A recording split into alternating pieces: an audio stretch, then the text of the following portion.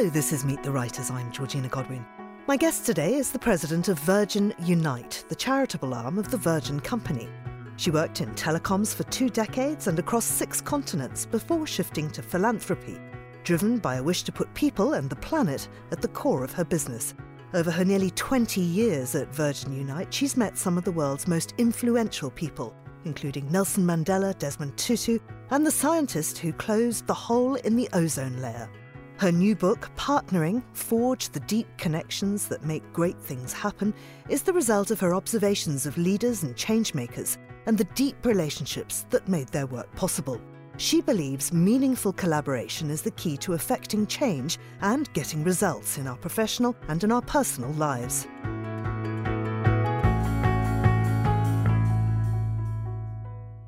Jean Allwang, welcome to Meet the Writers. Thank you, Georgina. Delighted to be here. It's really lovely to reconnect with you. We first met over a decade ago to talk about your work with the elders. And of course, that's something we'll come on to a little bit later on in the programme. But I wanted to start with your sort of origin story, if you like, because actually you're from Boston.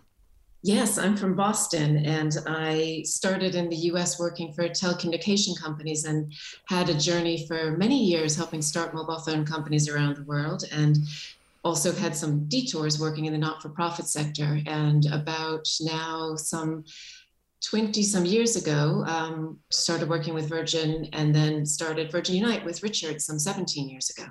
And so what prompted that shift then from commercial to philanthropic?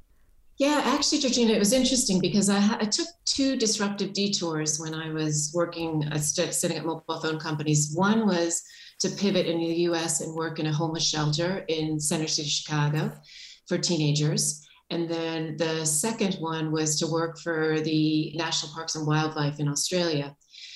And those 2 detours, and then watching us set up mobile phone companies across different countries, really got me intrigued about how we start working with the social business and not-for-profit sector and government sector in a radically different way to scale solutions to social problems and environmental problems. So I became deeply passionate about that.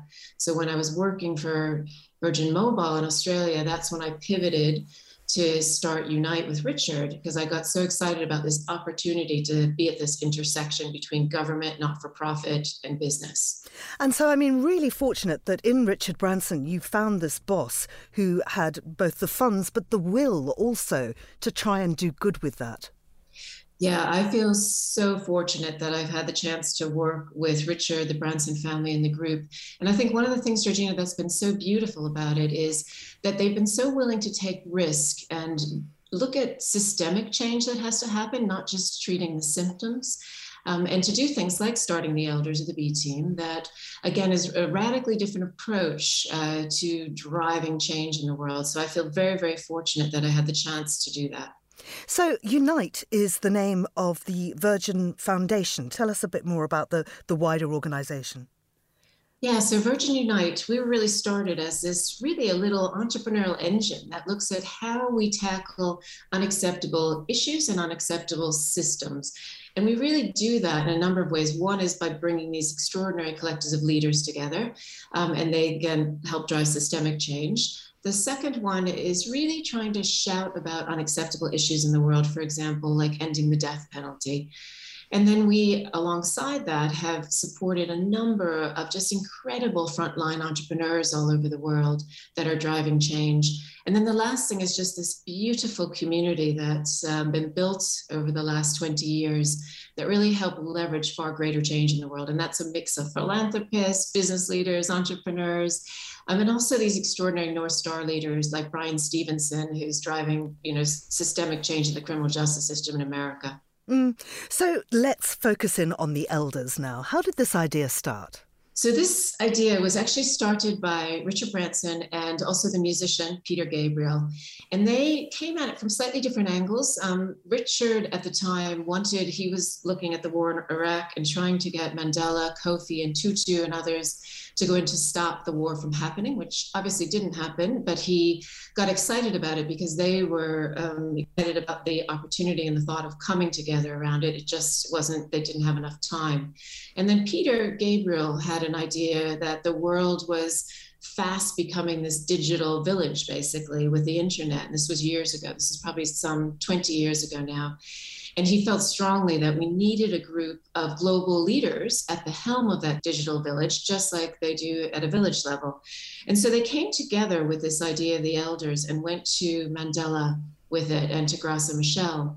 And Mandela then got really excited about it. And so then you had Mandela and Graça really founding the elders. And I remember this beautiful moment at sitting in their living room with them. And we had worked with the team, with Scilla Elworthy, a whole host of people to put together a long, long list of who could potentially be elders in the world.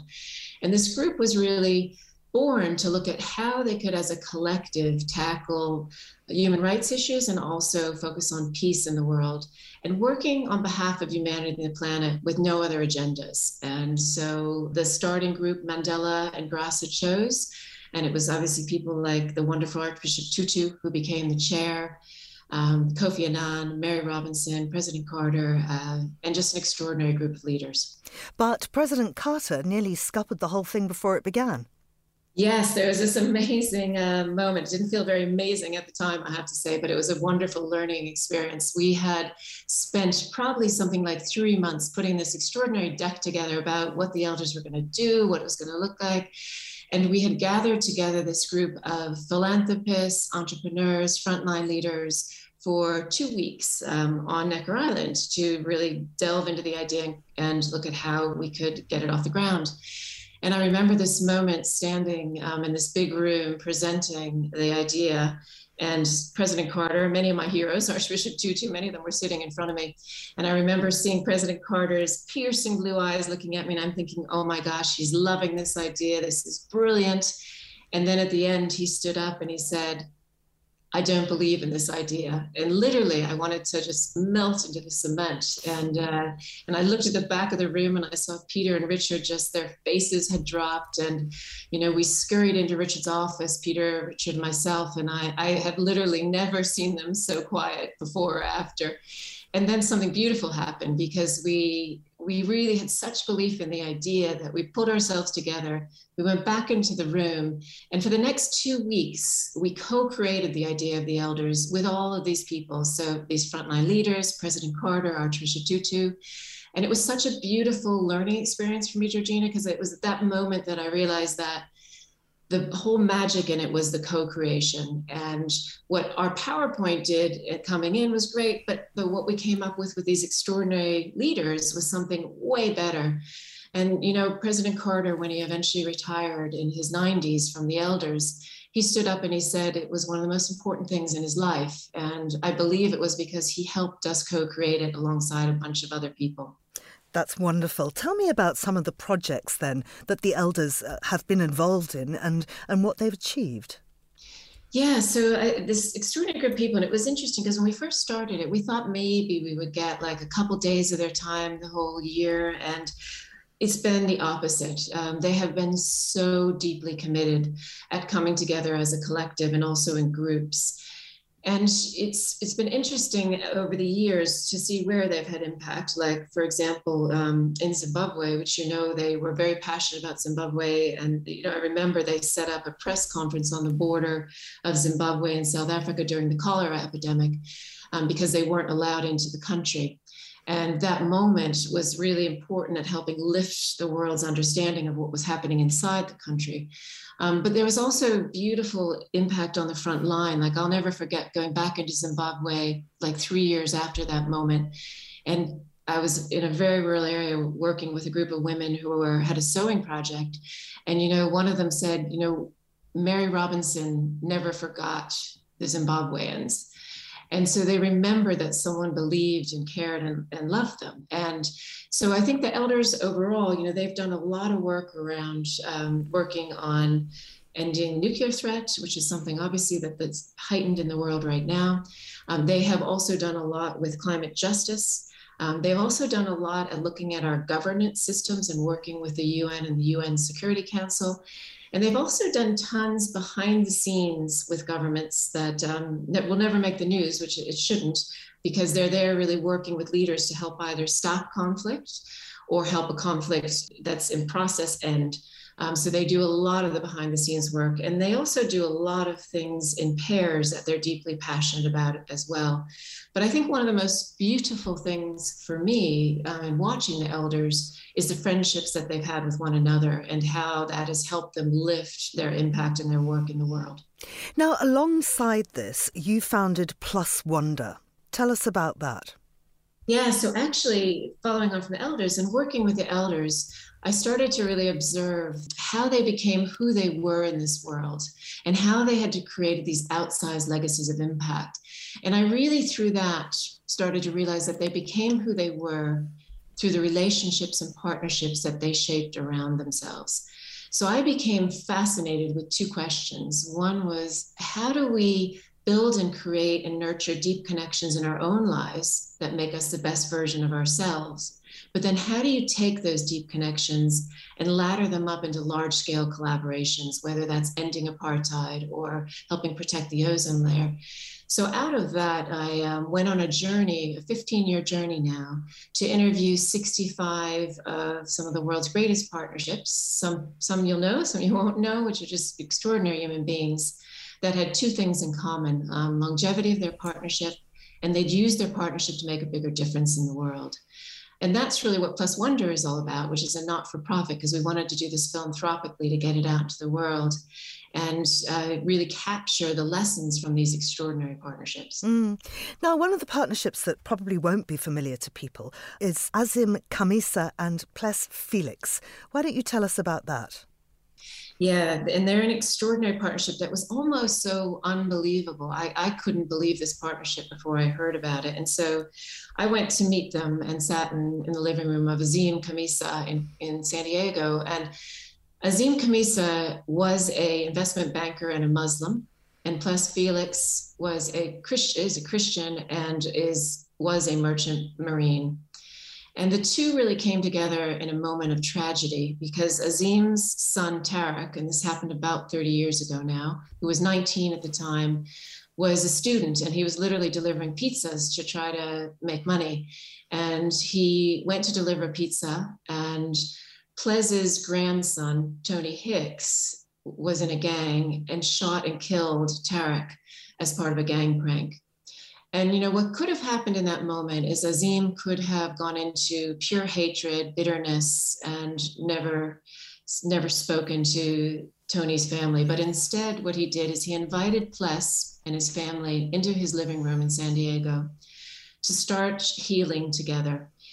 And even though they were radically different people, what's happened in the last 30 years is they have built the most incredible friendship where they call themselves brothers, and talk about how this friendship has transcended anything that's just even emotional or cognitive. It's gone into a spiritual space. And what they did with their friendship is they built this extraordinary foundation where they go into high schools in America to stop kids from killing kids. And so when these two extraordinary leaders stand on that stage, they're so radically different across political divides, across religious divides, what they were doing in the world. So the students can relate to both of them, but more importantly, understand that we can build these friendships across divides. And even if we don't agree on everything, we can agree to disagree and still work towards something bigger, which is what they do every day now. And you know, when Pless's grandson, Tony, got out of jail about 3 years ago, the first thing that Azim did is he hired him into the foundation. And it's just a beautiful story of friendship, but also of forgiveness. What are some of the other themes that run through all of these very successful partnerships that you outline? Yes, so one of the beautiful things is when I first started this journey, I was literally going to do 10. It was focused on romantic partnerships. And then I interviewed Ben and Jerry. And I started to see some common patterns. And so then I started to interview business partnerships, friends, families, and romantic. And what was amazing is these beautiful patterns started to emerge from the interviews. And at first I just started to plaster them on my walls and then coded the wisdom with thousands of pages of transcripts. And what came out really clearly is these 6 degrees of connection. And it was these 6 degrees of connection that were common across the 65 partnerships. And they're almost like a compass for people to understand how they can build these deep connections in our lives. And so some of those 6 degrees, for example, one of the ones that was most prominent was this concept of something bigger. And it doesn't have to be a shared purpose. Sometimes it was individual purposes that they helped each other get to, or sometimes it was shared. And also this concept of being all in. So not holding anything back, but always being there for one another. And then a beautiful ecosystem of virtues. There were 6, again, that were common within that. And the other 3 were really interesting because one of them that I hadn't really thought of too deeply before I started interviewing people was something called magnetic moments, which were these very thoughtful traditions, practices, rituals that people put into their relationships to stay connected. And then the 5th one was around how do you celebrate friction and turn it into something that makes you a better person, is a learning moment rather than something that blows up your relationship. And the last one is really collective connections. So how do you take these deep connections and then ladder them up into collaborations, the type of collaborations we need to solve issues in our communities or in the world, and working together at large scale. I want to pick up on that 3rd degree, the ecosystem, the moral ecosystem, and the 6 essential virtues there, because they are enduring trust, unshakable mutual respect, united belief, shared humility, nurturing generosity, and compassionate empathy. And I mean, those are wonderful goals, but I imagine really quite difficult for all of us to keep to. Yeah, and that's something I should say right up front, is that all of these partnerships talked about this being really hard work. None of them said that this was an easy process. But what they did say is that the other side of that was the thing that made their life meaningful, were these partnerships, these deep connections, so that hard work was worth it. And it's a constant evolving process. It's not something like, okay, we mastered these 6 virtues, so we're all done. It's something that you constantly learn as you evolve within your partnerships as well. And I think the interesting thing that I found is they all had really practical things about what kept them in that space, but they were also very kind to themselves. And, you know, like Derek and Beverly Jobert, who work with big cats in Africa, I'm sure you know, they spoke a lot about, like we were talking about trust, and they were saying, it's okay to make a mistake and break trust. The most important thing is that you're honest and you have the conversation, and that helps you build that trust even deeper. Or like Sarah and Phil Kay, these amazing spoken poets, talked a lot about how you always have to come from a place of assuming good intentions when you're building trust, and create this safe space to make sure you can have those conversations. And each of the 6 also linked together. So you can't just master one and expect it all to work. So trust and respect were very dependent on one another. And they were also dependent on things like shared generosity and humility. So they were all interconnected, the 6 as well. And, you know, one of the things that I love around the unshakable respect one was that they all celebrated their differences, and they called it this electric current of difference. And, you know, Richard Reed, the co-founder of Innocent Drinks, he spoke about it so beautifully because he called it Legos, not jigsaws. So you don't want to get someone in a partnership where everyone's exactly the same, that everyone agrees with everything. There's no spirit of discourse, because then you're going to only build something that can never be higher than a puzzle. But if you get people that are different and you're building this extraordinary Lego structure with those differences, it can be something much, much bigger and much, much more audacious than you could ever do on your own. And it's respecting that difference that was really fundamental in the partnerships. I mean, because there are so many differences in the world today, but unfortunately what that seems to be doing is dividing us even further. What do you think's driving that? Yeah, I feel strongly that one of the world's most dangerous ideas is hyper-individualism. And I feel like we have pushed ourselves as human beings, particularly in America, but around the world, into this state of being so focused on having to win at all costs, having to be the one, like from the time we were in grade school to when we're in high school, to when we're in university, to when we're in our companies, that we have to be the one that wins the gold star. And we haven't really, when you look back on our lives, at least certainly in mine, and you know, at some points, yes, but many of the points we were pushed to be individual leaders, not to learn how to cooperate and collaborate. So I think that's one of the fundamental things that is pushing us to this world of fear and division. And, you know, one of the beautiful things out of these interviews is that I interviewed lots of people that had opposing political parties, like one that stands out in my mind constantly is Cornel West, who was very far left, social democrat, and then Robert George, who was right on the right side, one of the leading American Christian thinkers. And they have all kinds of opposing views. But what they spoke about is that they have such respect for each other and have built such a deep friendship that even if the other one says something that they disagree with, they realize how important it is for them to listen and really deeply listen and understand what they're saying, because there must be some truth into why that other person is saying that. And they even talked about at times they're listening so deeply that people, and so quietly and holding that space, that people may think they're in an argument, but what they're doing is really understanding the why of where the other person is coming from. When that interview ended, they said to me, go find a friend that unsettles you. And I think we don't do enough of that in the world right now. We don't have enough people in our lives that think differently than we do. These values of collaboration over individualism and prioritizing people and the environment, how were those installed in you personally? Yeah, I mean, I have been very fortunate that I had incredible parents that had instilled those values in me from a young age. But to be honest, Georgina, when I started in corporate America right out of university, and I'll never forget starting in this telecommunications company. And my first well-intentioned boss gave me 2 books. The first one was The Art of War, telling me the message that corporate America is like a battleground. I need to be ready. And then the second one was telling me that most women don't make it, and that was The Joy of Cooking.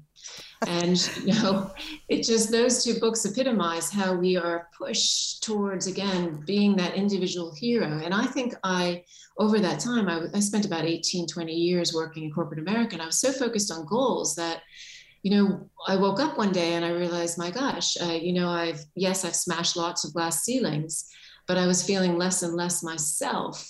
And I was also feeling more and more disconnected from others. And so I would say that, 17 years ago, when I had the chance to work with the elders, that kind of cloak of hyper-individualism was pulled back.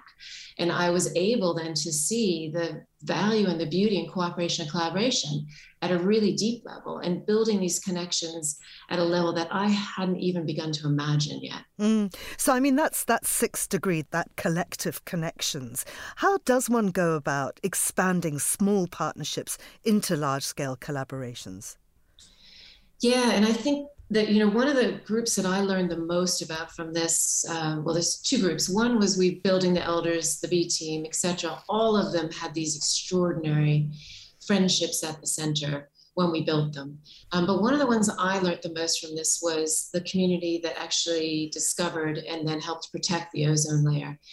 And it really started with 2 friends that were scientists in California that discovered that there was an issue with CFCs. But the beautiful thing about that is over the years, their deep set of values and friendships sparked many, many more.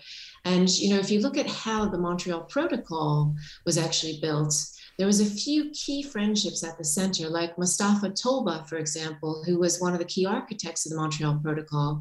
He had something that he used to call start and strengthen.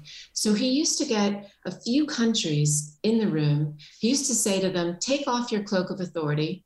I just want to talk to you about what's stopping you from moving forward as a country. So I want you to take that off, and I want to have an honest conversation. So they would all go back and forth talking about what their issues were, what the potential solutions were, and then they would put their cloaks of authority back on. But when they went back to the negotiating table, they had solutions rather than problems. So they had all these beautiful things like start and strengthen. They had this beautiful concept around an open tent, around bringing unlikely voices into that tent. But they were also careful if there was people that were starting to try to undermine it and weren't trying to work on the common collective good, of perhaps not allowing them to stay in the tent to continue that undermining.